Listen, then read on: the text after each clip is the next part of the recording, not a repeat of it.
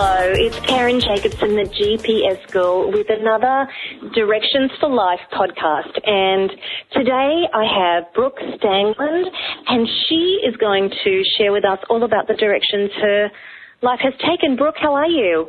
I'm good, thank you. How are you? I'm great. Thank you for joining us. So first of all, tell us what you do now. I am an editorial producer with ABC News, the program 2020. Very fancy. It's a great job. I enjoy it. Oh, that is awesome. So I want you to take us back to the very beginning and talk a little bit about where you're from and where you grew up. I am from Green Bay, Wisconsin, which is a small little town in the Midwest, and I grew up there, and then I moved to Chicago and went to college in Chicago, and then I moved out to Los Angeles after college and briefly lived in New York and London, and now I'm back in Los Angeles. That is quite a journey of a lot of different places. So, we talk a lot in this podcast about having purpose and, really having passion for what we do in life. So when did you discover that you had a purpose in life, and, when did you know that you wanted to be doing something like what you're doing right now? Well, I actually sort of found my passion out of tragedy. My sister was killed in a car accident when I was in high school, and the story was headline news. Like I said earlier, Green Bay is a relatively small town, and my sister was 15 years old and was killed in a car accident 11 days before Christmas. So the story made headlines, and we had reporters sort of knocking on our door, really wanting to hear about Brittany and get the story. And it was obviously a really painful time, unimaginable grief, and you never think that something like that is going to happen to your family. And a lot of the reporters that covered the story made empty promises to our family about certain things that they would or wouldn't include in their story. And there was one reporter that was different, and her name was Sky Ziskin, and she came into my room. I came to our house to do the interview and came into my room and sat on my bed and said, I had a loss in my family too, and cried with me and said, I'm going to be there for you, and this friendship will last beyond the story. And that was true. She became what I call my soul sister, and I was part of her wedding, and our kids call me Aunt Brooke, and she is a sister that sort of was brought to me in the tragedy. So in that moment, I kind of knew that I wanted to do the news and to be a part of television, but in a way that, you can still be kind, and you can still connect to your stories, and you can be the one person that's different. And so that kind of led me into a career in television, and I always try to do that. Whenever I come to a story, I always try to remember that it's not just a news story, that it's people's lives, and it's very real, and I try to, keep that compassion alive and not sort of forget that, even though it is a day-to-day thing, going to stories that may include tragedy and sadness and hardship. It's a really compelling example, isn't it? Like that you had such clarity in that moment that you could know that in the midst of such a life challenge, an extreme situation, that something was that was so clear to you.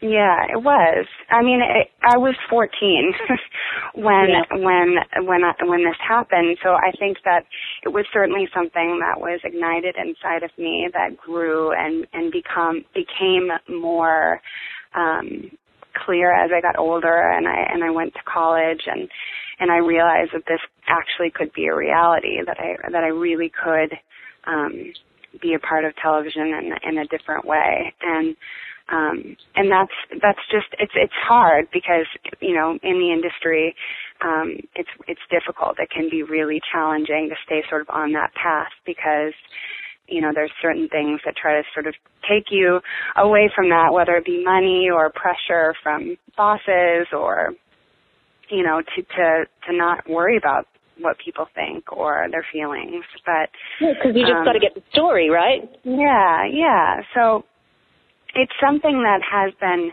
certainly challenging at times because I do care so deeply and I stay in touch with almost every story I've ever done from when I started in television 10 years ago to today. There have been, hundreds of them, but I always try to stay in touch with the stories that I work on for a very long time. I always stay in touch with the people involved and they become friends. And I'm not ashamed of that. I'm really that's just something that means a lot to me. How lucky for them, because, you bring such a level of compassion to your work that I would suspect is quite rare in your role. And that's really a beautiful thing, Brooke. Beautiful. Thank you. So can you tell us about your first professional job in television? Sure. I was actually invited to be a guest on the Oprah Winfrey Show. The reporter, Sky, that I talked about earlier, I had written to the show explaining our unlikely friendship, and they invited us to be guests on the show. And Sky said to Oprah after our interview, Brooke has always wanted to go into television. And Oprah said, well, I'll get off the stage. Come on up.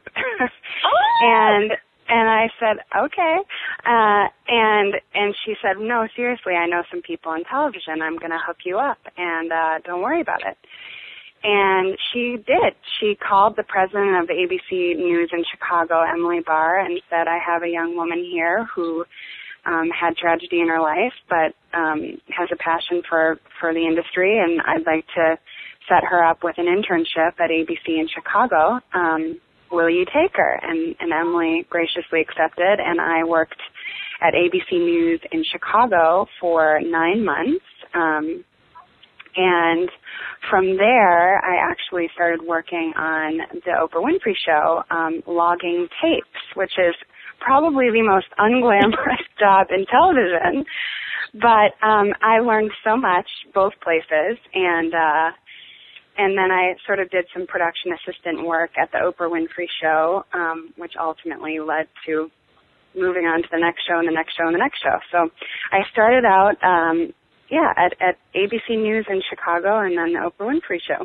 What an incredible beginning. And if you're going to log tapes anywhere, why not the Oprah Winfrey Show, right? Exactly. I was such a huge fan of the show that it was like my dream. I got to see the uncut, raw footage of all of their field pieces with Oprah and the celebrity interviews. And, I loved going to work. And I couldn't believe I was getting paid to watch, raw footage of the Oprah Winfrey Show. It was amazing. Wow. You must have learned so much during that period, as you said, watching all that raw footage. It would have been like a masterclass every day for someone who wanted to pay attention and learn the way you did. Yeah, it was. I always say that I really learned from that job. You could just go to work and not really care and certainly not take anything away from it. But what I'd always do is when I'd be assigned a certain show to log, I would make sure to watch the end product of that show so I could see, having seen all of the footage, what they ended up choosing to really be a part of the show. So I really got, created an eye for, okay, this is what they look for. This is, what works. This is what doesn't work. These are the sound bites that they ultimately used. So I certainly did learn a lot about, what people would use and what people would want when they, are shooting in the field. So it was definitely a masterclass for sure. Brilliant. Now, you may already have answered this question, but can you tell us about the turning point where things really took off for you? Sure. I mean, I think that, I really, professionally, I would say things took off for me. I accepted a job at the Tyra Banks show in Los Angeles after having worked at Oprah. And some of my mentors at the Oprah show said, I want you to go work for another show because the Oprah show was such an established television show, a lot of people didn't leave. They stayed there for years and years and years and years, so there wasn't a lot of room for promotion. So they said, go spread your wings in another show where you will get a lot of experience. So I came out to Los Angeles and I worked for Tyra Banks, where I was for 4 years, and I was able to move up very quickly. So I was within 6 months of being on the show, I was field producing, shooting with, I did a really compelling story in Chicago where I followed a young prostitute who was addicted to drugs through her daily life and really documenting her struggles and how it was a life that she was sort of born into. And moments like that where I felt like this is what I'm supposed to be doing. I'm supposed to be telling these stories of people that are essentially voiceless in these communities, and stories that were deserved to be told in a compassionate, respectful way. So I think in those moments, I realized, wow, I'm really doing what I love. But I was able to go to Kenya and shoot a documentary for the National Institute of Health on HIV and AIDS prevention a few years ago. And I think that was a moment where I said, this is my life's work. This is what it's the moment where you sit there and you say, your soul just feels like I'm at home. This is what I'm supposed to be doing. So, hopefully someday that will be my full-time job. But thankfully I'm able to, a lot of times we have hiatuses or time off, and I can go do those special projects that don't necessarily pay money, but the rewards that you get from them just spiritually are overwhelming.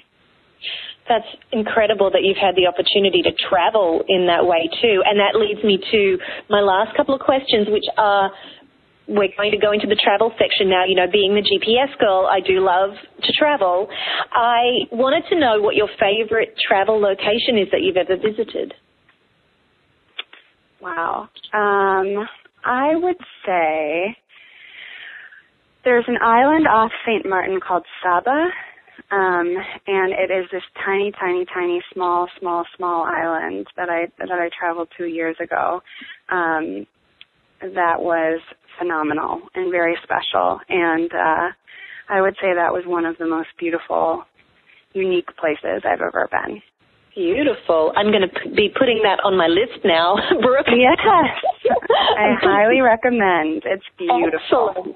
Excellent. And if you could travel anywhere in the world for a holiday, where would you go? Where would it be? On my bucket list currently is Bali. I really like to travel to Bali. I have a cousin that lives there, and I've just heard so many wonderful things about Indonesia and specifically Bali that I'm hoping someday in the near future I will be able to travel there. Knowing you, I am sure you're going to make it happen. You are a woman who lives in the driver's seat, Brooke. It's just really inspiring and wonderful. Do you have somebody that you look back on as being your idol or a real mentor to you when you were younger? I always really looked up to Oprah Winfrey, actually. Really?